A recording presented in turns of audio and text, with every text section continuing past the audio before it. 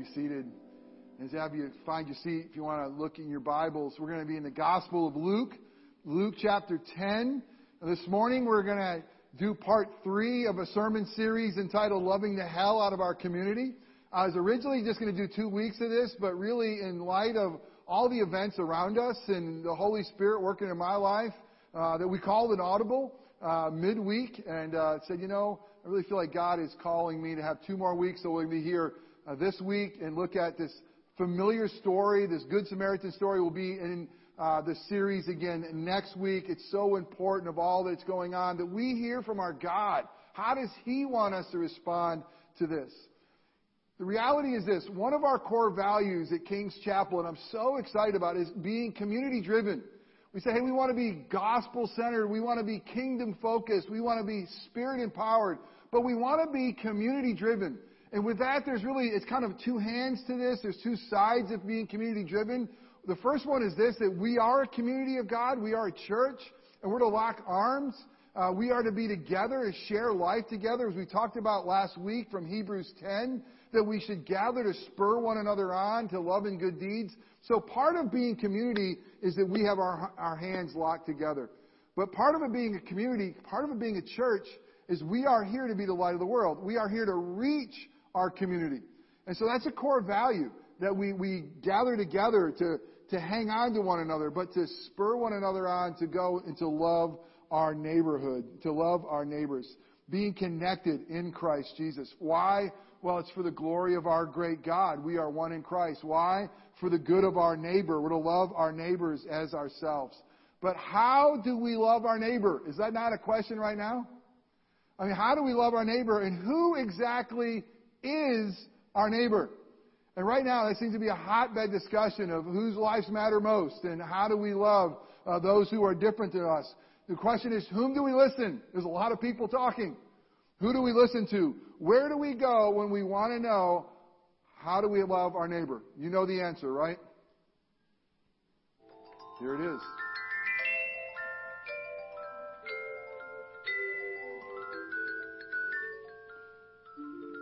Do you guys remember that I had the song a couple weeks ago? Keep playing it, Chris. And some of you were texting me all week saying, I can't stop singing this song. We got a new song for you. Here you go. Come on, it's a long intro. Where's that intro? It's a beautiful day in the neighborhood. A beautiful day for a neighbor. Would you be mine? Could you be mine? It's a neighborly day in this beauty wood. A neighborly day for You're going to be singing it all day. Would you be mine? Won't Could you you be mine? All right, let's cut it. That's good. I played that one long enough. Neighbor. For over 25 years, Rollins graduate Fred Rogers, a ordained Presbyterian minister on PBS, taught us what it meant to be a neighbor, what it meant to be a good neighbor. How many of you, and again, I'm going to kind of cut the congregation here by age, how many of you have ever watched an episode of good old Mr. Rogers' Neighborhood? Do you know that his sweater hangs in the Smithsonian Institute? I mean, that's an icon. It's an icon in our culture. And for such a long time, he would do a marvelous job, teach us what it means to love and to be a good neighbor. But long before 1968, before Mr. Rogers debuted on PBS, Luke penned the Gospel of Luke and the Good Samaritan story that many of us are familiar with, that has taught millions and continues to teach, and may he teach us today, what does it mean to be a good neighbor? Who is our neighbor?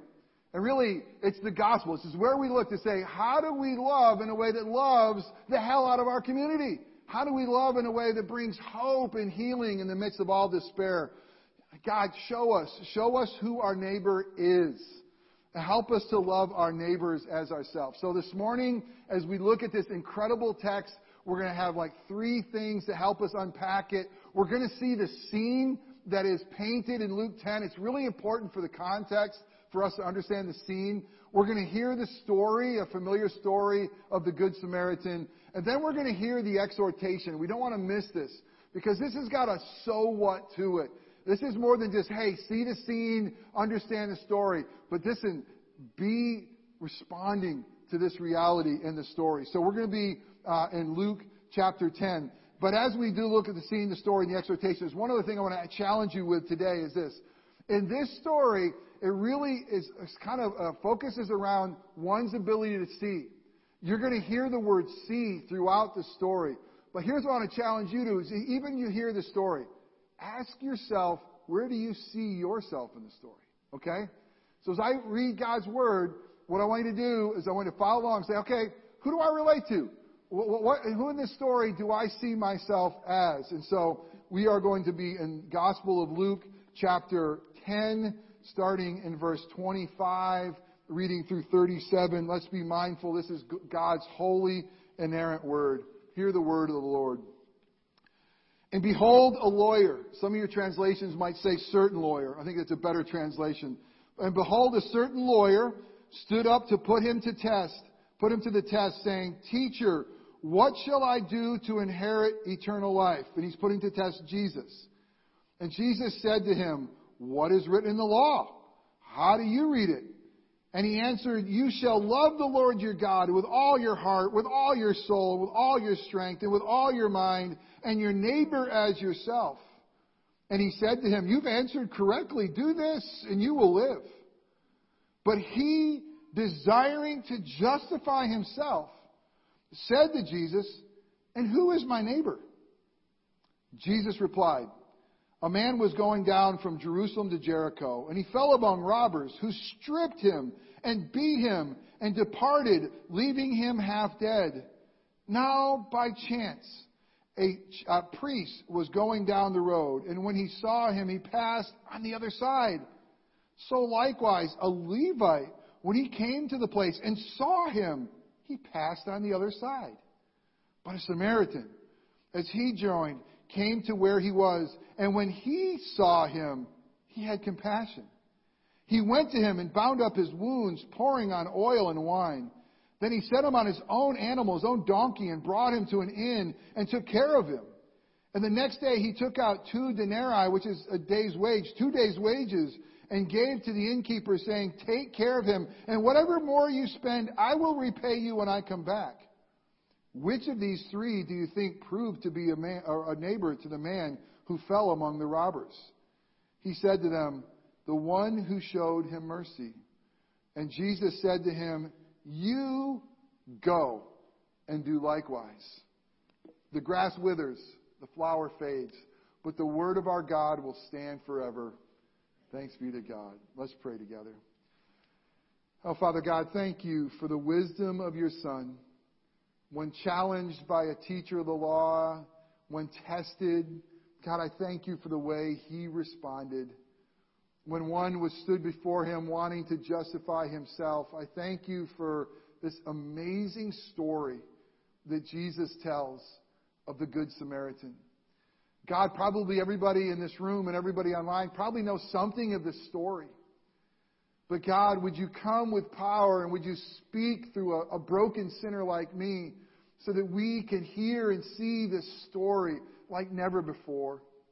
Oh God, would you give us ears to hear your voice? And God, would you give us minds to understand your will? And God, I pray that you would give us eyes to see ourselves rightly in this story. That God, you give us hearts that would embrace your love and your truth. And God, you give us feet that are empowered by your name so that we could do that which Jesus has commanded us to do. You go and you do the same. And God, would you allow us to do that for the glory of you, our great God? Would you empower us to do that for the good of our neighbor? God, come and be teacher. The things that I say that are wrong or merely my opinion, may those things fall away and be forgotten. But the things that are said that are true and contain the good news of the gospel, would you use those things to make us more like the ultimate Good Samaritan, your Son, our Savior? And it's in his matchless name that we pray. Amen. Okay. The first thing you got to see is the scene, the context of the scene. So you have Jesus and you have somebody who's going to come and is going to challenge him. And the one who's going to challenge him by testing him is going to be a teacher of the law, the teacher of Torah. And he's going to tell him this story. It's a story that we're all familiar with, this Good Samaritan story. But really, let us make sure we get the context first, that scene. Because seeing is going to be so important for us to understand this story. It starts off with this word, certain lawyer. This certain lawyer stands up, wants to test him, ask him questions. He's going to ask two bogus questions, two terrible questions. And Jesus is going to turn around and ask some questions of his own. He's going to ask the first question, what must I do to inherit eternal life? Now listen, he wasn't asking this question because he cared. He wasn't asking this question because he wanted to submit to Jesus' teaching. Do you know he asked this question for an evil reason? To test him. To see who this Jesus really was. And then he's going to ask another question. Who is my neighbor? And I love what the Gospel of Luke tells us. Why did he ask, who is my neighbor? He's basically justifying himself. You know what he asks when he says, who is my neighbor? I'm going to get to it in a minute. He's basically saying, what lives matter? What neighbors matter? Who do I have to love? Who do I don't have to love? So you see this lawyer, he had a lot of knowledge. He knew God's law. He had knowing without really understanding. He knew something of God's word. When Jesus asked him, hey, how do you see the law? By the way, how wise of Jesus. He's going to ask a lawyer, how do you see the law? Does not any lawyer want to tell you exactly how they see the law and charge you an arm and a leg for their thoughts, right? So he's going to ask him a question. How do you read this? And he's going to answer with a pretty orthodox answer. He's going to answer him by repeating what's known in the Hebrew as a Shema.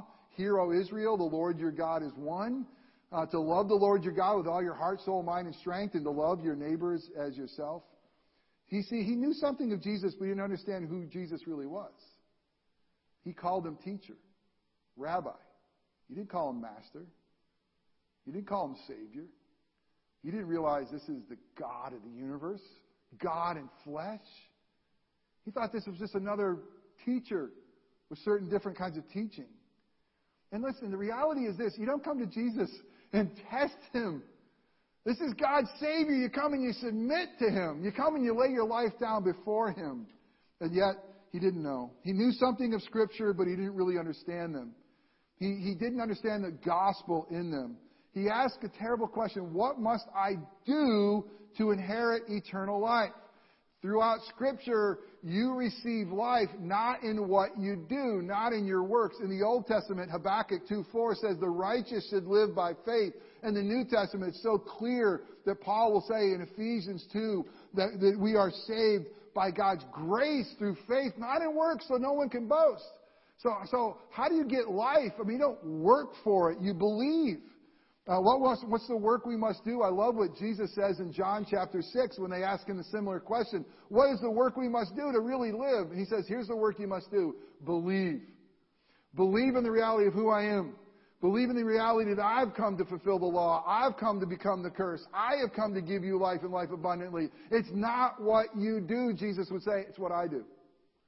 And your response is to believe in me. Do this. Love God, love neighbor, and live. Now the question is, it's really interesting. Why did Jesus ask him, what do you see in the law? Well, he takes the law. Jesus does this throughout the gospel. Here's what he does. Jesus knows that you're not saved by keeping the law. None of us can do it. But he uses the law, Torah, like a mirror. So he says to the guy, okay, how do you see it? What are you supposed to do? I'm supposed to love God with everything I got. And I'm supposed to love my neighbor as myself. Do you know what the right response would be? God, have mercy on me. God, have mercy on me. I'm a sinner. The truth is this, is I have never loved the Lord my God with all my whole mind, soul, strength, and might. Ever once. I don't love my neighbor as myself. Jesus points him to the law to point him to the reality that he's a sinner. But he's so self-righteous. He thinks that he knows so much. He's so religious. Oh yeah, I've kept it. Whatever. He had such a wrong view of his own righteousness, such a low view of God's holiness that somehow he thought he was justified, that he could do it. And again, you don't inherit eternal life. It's not a birthright. It's a gift. And it comes from the only begotten Son. The lawyer completely missed the response. He completely missed it in his own self-righteousness. And then he goes on to try to justify himself, which we should never do before God and the law. And he asks the question, who is my neighbor? Wow. Talk about really having knowledge without any understanding. And asking that question is so loaded. He has loving without doing in verse 29. This certain lawyer wanted to justify himself. He's standing up to the one who is the only one who's just. He's standing next to the one who's both the just and the justifier. And he wants to justify himself by saying, listen, who is my neighbor? He tries to lessen God's commandments. He wants the lowest common denominator. You know what he's saying? Whom do I don't have to love? Point out the ones that I got to love. And make sure I know the ones I don't have to love. Because really, that's what matters most to me. What neighbor's life matter? Whose lives matter? That's what he was asking. Boy, that's a question being asked today, isn't it? Whose lives matter? The truth is, you're probably like me. I tend to love the ones who are like me. I tend to like the ones who like me. I tend to hang with those. But that's not who God is. I love God's Word. It says this, that God would demonstrate, listen to this, God would demonstrate His own love for us, that while we were still sinners, while we were enemies with God, He sent His Son to rescue us. He loves us. He crossed the line. God loves those who aren't like Him. Ephesians 2:3 would say that we, by nature, we're children of wrath. By nature, we're not very lovable. And you know what? We think we are. We think that somehow God Almighty, He should just love us because look at how great we are. Come on. We're broken sinners.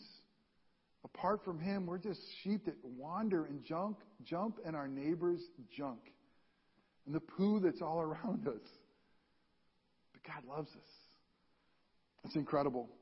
God's Word says that I love those from every tribe, tongue, nation, and people. Here's the reality. Different colors, different races, different people, they are beautiful in His sight. And He's going to draw it to Himself. And I love the fact that at the end of the story, we don't all become this one homogenous family that looks the same. We look different. And it's beautiful because that's who God loves. And what is it saying to us? As Christians, are you a believer in Christ Jesus? You follow Him, the one who loves you? You must love the Jew. You must love the Gentile. You must love male and female, Catholic, Baptist, Pentecostal, Muslim, Mormon. All right, now we're going to start. I'm going to meddle with you right now. Got to love Democrats. Got to love Republicans. Got to love independents. We got to love those who are black and white and anywhere in between. That's God's law. That's God's love. We got to love the same way. See, the point of the Good Samaritan story, which I love, is that we're to care for and love our neighbor. And this neighbor, this neighbor is unrecognizable. The beauty of Jesus' story and the wisdom of God says, let me tell you about, he says this, a certain man. I'm not going to tell you who he is. I'm not going to tell you if he's a Jew. I'm not going to tell you if he's a Gentile. I'm not going to tell you where he comes from. Here's what I'm going to tell you about this man. He was stripped and beaten. So guess what? Stripped and beaten. Guess what? There's no distinguishing clothes. You can't tell. He's beaten half senseless. He's bloody. You can't tell. You don't know who this certain man is. And Jesus is brilliant. He's going to tell the story, basically say, this is the certain one. And you don't know. Love the one who's been beaten beyond recognition. Love this one. You know what really reminds me? Love this one in need. I did a KC Corner with David Outing a couple of weeks ago, and he's coming July 5th. He's my dear friend, a great preacher, an African-American preacher. And again, we had an honest discussion because he sees life differently than I do as a black preacher and a white preacher kind of come together. And he really helped me see through things like his take on Black Lives Matter. And because of course we know all lives matter. Of course they do. But right now, this is one we got to focus on. And I think that Scripture is saying is, who do we need to make sure we focus on and love? The one in need. It's a certain one in need. If there's a need, we go.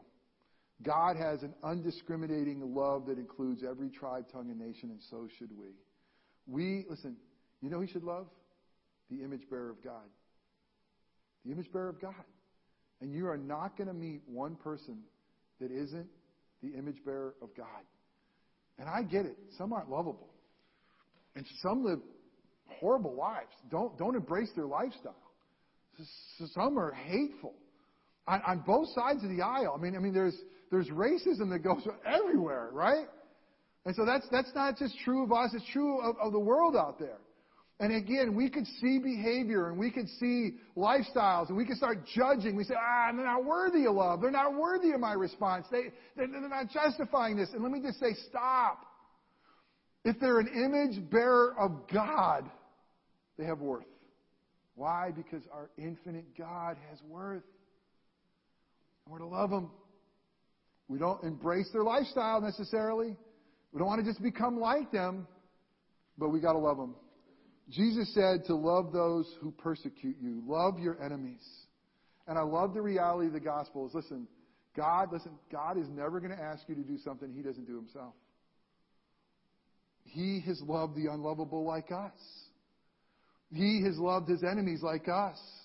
And we are now to respond.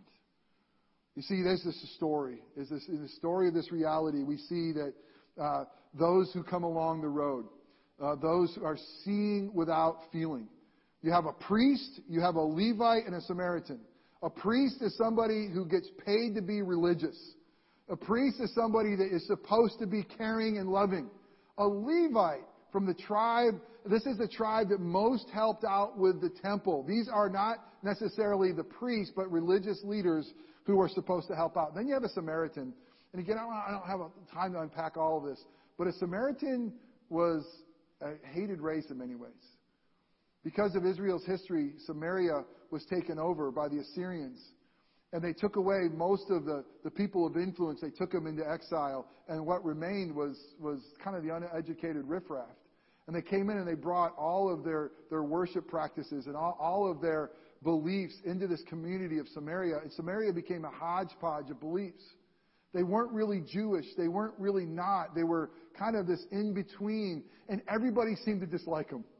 The Samaritans were low. And then you have this Samaritan who would come along, and he was the only one who could see with compassion. He would see with compassion that he would bind up the wounds of one in need. He crossed the street. He poured out oil and wine, and he would put him on his own donkey, bring him to his innkeeper. And again, when Scripture says 2 denarii, our eyes roll back and don't mean anything. But let me tell you, that's a day's wage. That's more than just looking in your wallet and throwing a couple bucks in the pot. It's just a couple of days' wages. And he's going to say, hey, whatever other help he might need, put it on my tab. When I read this story, I think of working in New York City. Right out of college, I worked in New York City for the first couple of years. And you could tell a New Yorker. You know how you know a New Yorker, a true New Yorker? They don't see anything. A tourist, they're looking around thinking, oh my goodness, look at all this stuff. This is incredible. And I guarantee you, anybody who's going to ask you something from New York, they know, they see you like this. They know, they got a sign on me, ask me for something because I don't belong here. But a New Yorker, you want to see a New Yorker, they stare forward. It's like things could be exploding around them. They could be stepping over life and the brokenness of life. And somehow, again, this isn't all fair. But I'm telling you, I really did feel like sometimes a New Yorker somehow is like that priest, somehow like that Levite, that they could walk right down right down the road. Listen, it says they saw him. They saw him, but they don't cross the way. But then you have this true gospel neighboring of the Samaritan that sees and has compassion, that crosses the road. Do you cross the road to help others? Do you use your own resources even when it hurts to help others? Do you sacrifice time and money, or only when it's convenient? Okay. Who did you relate to in the story? I asked you when we began, who do you relate to? Let's go back over it. Are you the certain lawyer? Are you that person who stands up to test Jesus and tries to justify yourself? Are you that self-made man or woman? If so, embrace Christ quickly. I imagine looking at your faces, I know most of you that you're probably not that certain lawyer. Are you that priest, that religious leader who's supposed to help but ignore and avoid the poor and the needy? Are you that priest? And how many do we see in the churches that judge those in need and decline to help? Why? Because they have deemed they are not worthy of care. Are you like the Levite? Are you a religious person? Are you a religious person who's supposed to help, but you ignore and avoid those in need because you just don't have the time? You just don't have the resources. Are you the Samaritan, the Jesus figure in the story? Are you the one who reads the story and says, you know what? I help people. I cross the street. I show care. Be careful if that's who you thought you were in this story. Because you know who you are? You're the certain man. If you understand Scripture and you understand the gospel, you understand that this story is told by Jesus, the ultimate Good Samaritan. You are the one that He came to. You and I are the ones who are dead in our trespasses and sins. And you and I are the ones that Jesus would come from heaven to earth to seek and to save the lost. We are the ones that He has bandaged up our wounds. He's poured out His own oil and wine of His blood. He has covered us to cleanse us. Jesus is the one who paid our debt, a debt that we couldn't pay and a debt that He didn't know. Jesus is the one who would gladly tell the Father, I'll take their debt. And by the way, if they mess it up and they kept on screwing up and they kept put it on my tab, everything. I will cover it all. All the expenses are mine. Jesus is the one who comes to us and looks at us and says, that's my neighbor. That's my friend. That's my brother. You see, the point of this story isn't ultimately that we need to try harder or know more to love and understand. If I told you, hear this story, now try harder to love and understand, don't you think it would be like answering the question, what must we do to inherit eternal life? It's not about what we do to get it. It's about all that Jesus has done to give it. If we look at this story and say, okay, now let's pull ourselves up by the bootstraps and let's be a better church, isn't that trying to justify ourselves? You see, we realize the beauty of the story of what Christ has done, and then He tells us, go and do the same. You know, I think the only way we go and do the same is when we see ourselves rightly. When we realize that we've been justified in Christ Jesus. We have the knowledge of the gospel, that He is our Lord and our Savior. And then He's had compassion on us, and now that compassion oozes out of us. We need these things. Gospel-empowered eyes. Eyes to see with compassion. Only one had gospel-empowered eyes. To know that worthy is the one in need, because they're the image bearer of God. See that we are that certain man, and we have to love the certain men and women around us. We need to have gospel-empowered lives to go. It's important. Not only see it, we got to cross the street. This is courage. Courage to cross the street to help others that are different from us. We have to have gospel-empowered love that gives. Give's not a token. But giving, when giving, even hurts. To the point of true sacrifice. Why? Because Jesus gave it all. All to Him I owe. Go and do the same. I love it. The Greek here is emphatic. You.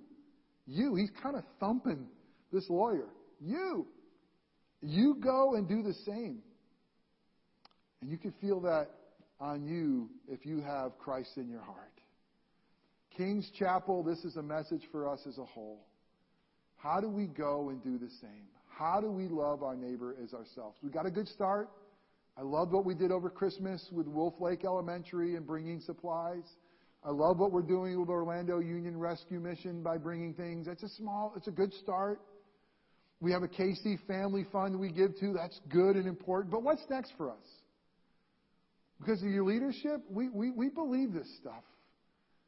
We really believe that God's calling us to be a good neighbor. We believe we're to be the salt of the earth and the light of the world. We believe we got to go. We got to cross the street. And again, the Holy Spirit's going to stir your hearts and say, hey, have we thought about this? God has placed you individually in areas to give, and I see it in this congregation. It's beautiful, but collectively. We're at Orlando Union Rescue Mission because there's members in this congregation who say, hey, by the way, we got a need. Let's get them. Love it. We're involved with Choices Ministry, Women's Ministry, because there's members of this congregation who say, we got to support life because we love them. And we as a church have to cross the road and help those in need. It's got to be a part of our DNA. It has to be if we want to be a true church. Not just corporately, but individually. Fred Rogers put on his cardigan sweater and he taught a generation of how to be a good neighbor. Jesus did so much more. He did more than put on a cardigan. God, eternal Jesus, put on flesh and came to show us how to be a good neighbor. How? By being a good neighbor to us. By loving us and pouring His life out for us. This morning, we're going to celebrate the Lord's Supper. It's going to be a tangible reminder of the fact that a good Samaritan named Jesus came to love us, came to set us free, came to empower us to love our neighbors as ourselves. Drink deeply of the gospel, my brothers and sisters, so that we can give gospel love to those in need. Amen? Let's pray. Father God, thank you. Thank you for loving us the way you have. So tangibly by being our good neighbor. Jesus, by coming and rescuing us, we are that certain man. We had no hope if it wasn't for your grace and mercy. If you didn't see us with the eyes of compassion, we're utterly lost. But you came and you bound us up by becoming pierced and broken for us. You poured out your blood so that we could be cleansed and made whole. God, you've robed us in righteousness. You've paid a debt that you didn't owe, that we couldn't pay. And you told your Father, whatever else is on their account, charge it to me. Oh God, thank you for loving us that deeply and that profoundly. And God, now may we hear the response to go, to cross the street, to go and do the same.